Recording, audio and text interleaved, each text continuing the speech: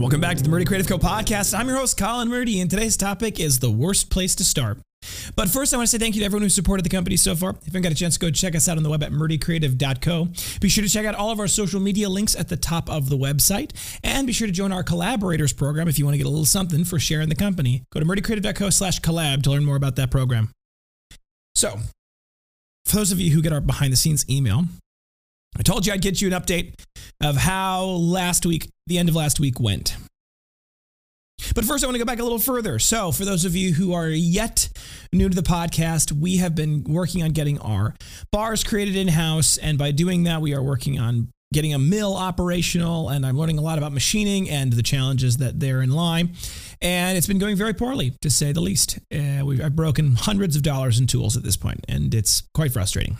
But that was last week. This week is better-ish. So there's some good news. Good news one is this. We did successfully create bars on the machine in a repeated way more than once last week. When the mills arrived on Thursday, the new end mills arrived on Thursday, and the new taps arrived on Thursday, I set to work to get started on figuring out the best speed and feed to make it operational. And then I broke all 6 of the taps of the 7 that I'd ordered. I broke all 6 that day, which was extraordinarily frustrating. I also broke 5 taps back to back to back to back, which was also very frustrating. So at the end of the day, Thursday, I'd learned yet more ways not to make a light bulb, as it were. And I went home pretty dejected. It was a pretty upsetting day. But as I was sitting in bed at night, I was thinking to myself, we can have a better way of modifying our tapping process by running it in the low gear. And if we run it in the low gear, because the machine has 2 different gear settings, one that maxes out at 2,000 and is minimum at 70 RPMs, the other one that starts at 250 and goes all the way up to 10,000. If we run it in the low gear setting, maybe we can get it so that the tapping will work better. By tapping it a little bit slower with a little bit more power, perhaps, maybe it'll be better. So in the morning on Friday, I had optimism about some new projects, some new ways of doing this, some new prospects. We had more end mills arriving, more end mills coming, again, because I just keep ordering them. And my hope was that by noon, we'd be able to get something made. Now, we desperately needed to get like 90 bars made. That was where we had to be. But we weren't going to be able to do anything until the taps showed up. So I called the company because I had gotten the program rewritten to run the tap at 70 RPMs. So I called the company because the spindle wasn't staying at 70 RPMs. It was fluctuating around 70, but not at 70. And I was concerned because when you're rigid power tapping, the tap, which has the threads in it that cuts the threads for the screw, has to go in at a very specific rotation and a very specific Z depth to allow for it to be able to overcome any of the issues. And with tapping, it has to be very precise, otherwise it snaps the tap. So I called the Tormach people and I said, hey, this is what I'm trying to do. I'm having problems because the spindle's not running correctly. Can you help me? And they passed me on to Steve. And I talked to Steve for a long time. Now, Steve is ahead of something. Maybe it's the head of product development. Maybe it's the head of something else. Either way, Steve was very knowledgeable and very willing to help me. And he was awesome to talk to. So, Steve, if you're listening, kudos to you. What Steve said was that I was going the wrong direction. He said, you don't want to go slower. You want to go faster.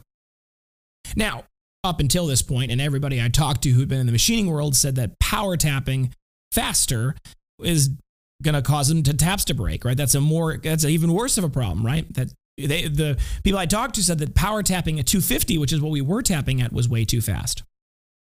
So when he said that, I was very surprised. I said, do go on. And he said that in the Tormach mills, the spindle is clocked in the Z-axis to its rotation. So if by some chance the rotational force isn't exactly at the correct RPMs, the X and Y adjust for that, which allows for the power tapping to be done very accurately, even if there is variation. Beyond that, he said that the issue that we were having was related to the fact that the Z-axis was stalling. The VFD was stalling because it didn't have enough power. And that by running it at the higher RPMs, you give that spindle enough inertia that it can basically overcome any resistance. Well, I was surprised by this, to say the least. And I said, well, what kind of RPMs are you talking about here? And he said, well, in our lab tests, we've successfully done 1,500 RPMs, which for those of you who know anything, that's extraordinarily crazy fast for power tapping, based off of what the size we were working on, which is the 632nd. So he said, what I would start off between 500 and 1,000. I'd run in there, that range, and see how it goes. Now, I'm thrilled by this because power tapping at that speed also means that the whole program runs quite a bit faster.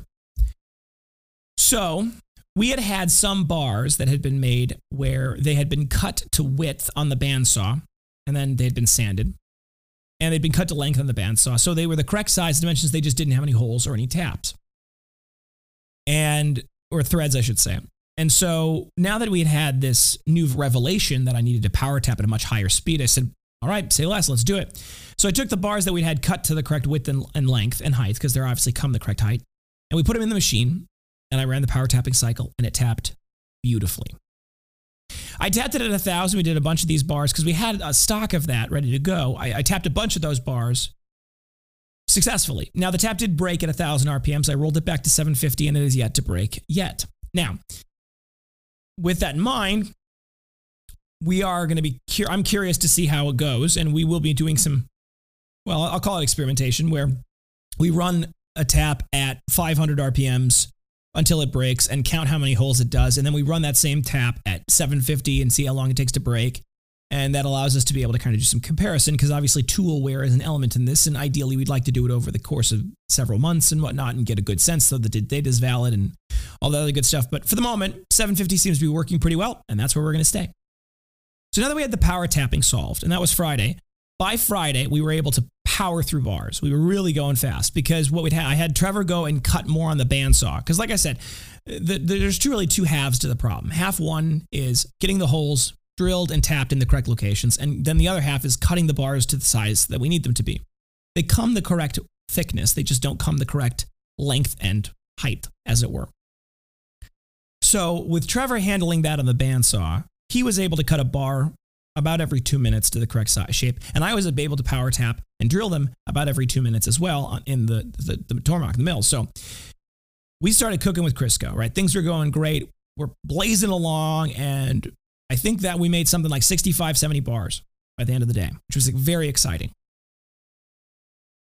At the end of the day, we had gotten some more end mills in, and I redesigned the code to run off of 1/4 inch. That didn't work very well, so then I rewrote it to run on 3/8.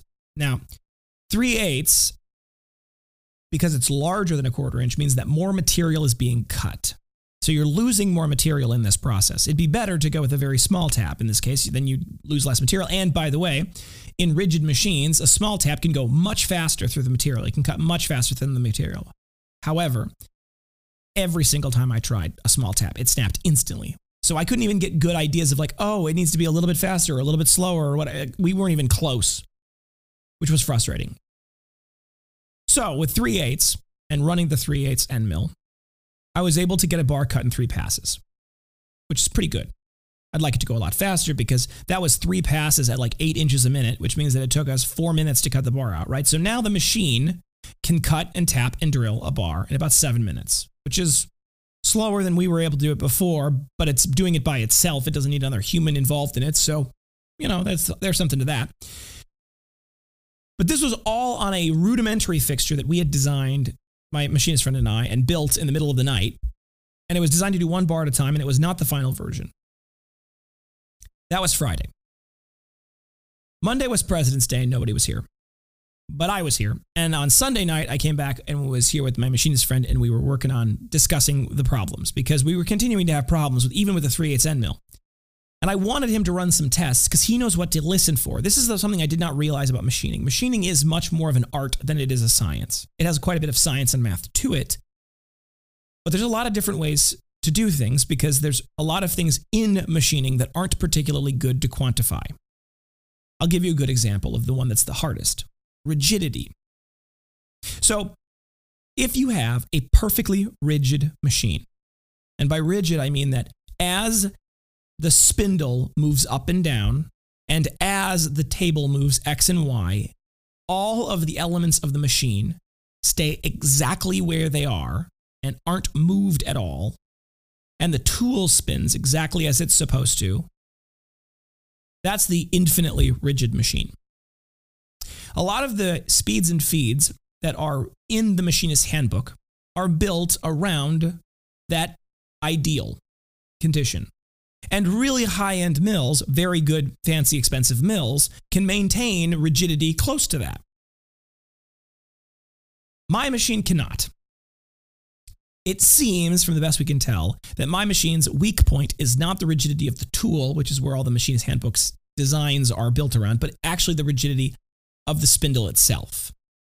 Now, it's a pretty rigid machine for most things, and perhaps stainless is really its weakness, right? But beyond that, you've got the rigidity of the machine, and then you have the rigidity of the material and the fixture that holds the material. Now, here was another area where this design had failure points. The old fixture design was being held onto the table by a machinist vise. Now, a machinist vise is just like a benchtop vise, but way more precise. And it was 5 inches wide. Well, our bars are 8 1/4 inch wide, so now all of a sudden you've got a little bit of overhang on either side. Now, the plate, the fixture plate that these are being made on, is about 1/4 inch thick steel. I can't bend that, but the machine can. And so as the machine is cutting, even that little bit sticking out of the vise, even with that thick of material, is still vibrating a little bit under the machine's end mill current. Then the material is being held in place on 2 points, but the back half of the material wasn't being held in place.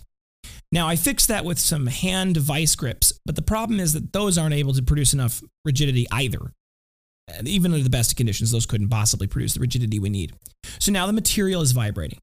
So this was a real problem that we were dealing with, which was that we were trying to cut through something, and we still are, and still struggling with that isn't rigidly held in a machine that already isn't very rigid to start with. Now, all this comes together in a very complicated way. And this is where the art comes in, because you can't really tell a lot of these things. You can't tell how rigid a machine is going to be or how rigid a fixture is going to be kind of with any sort of math or arbitrariness. Now, there are ways to overbuild your fixtures, right? You can add way more material than you need to make them way stronger. A lot of times that's being done, and that's what we're planning on doing with the next fixtures. But there's a certain amount of experiential capability that comes with doing it over and over. You can begin to see, okay, what is working and what isn't. And more importantly, you can hear it. That I did not understand.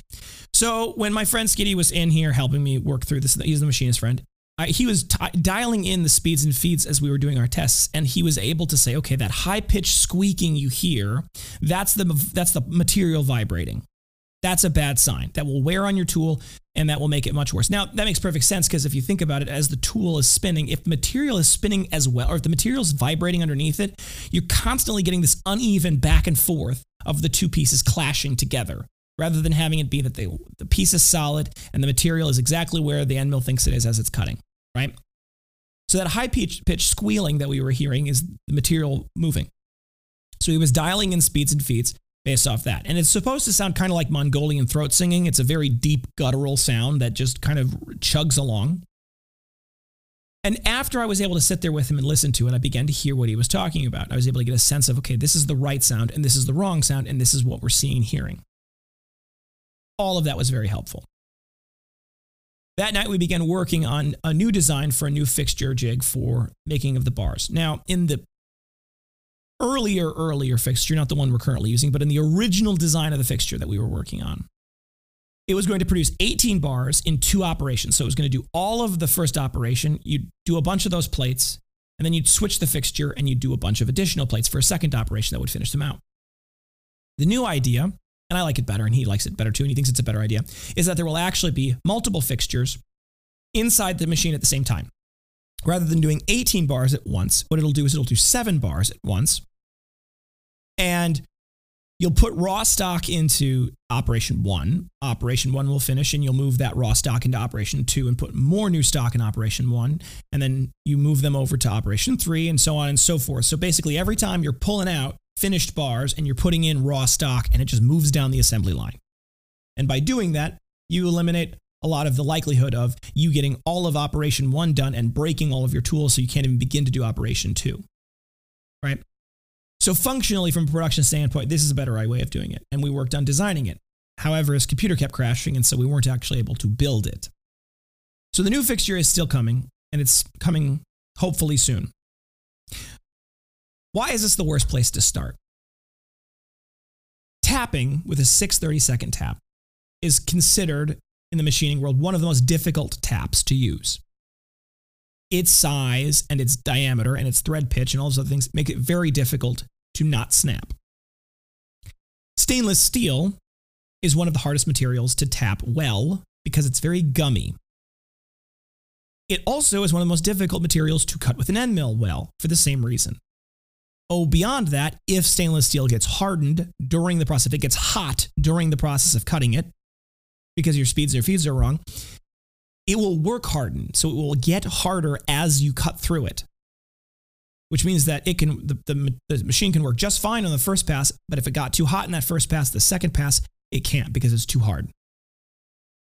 So realistically, we are doing this, we are starting in the most challenging type of part to make. And that's where we're learning how to machine.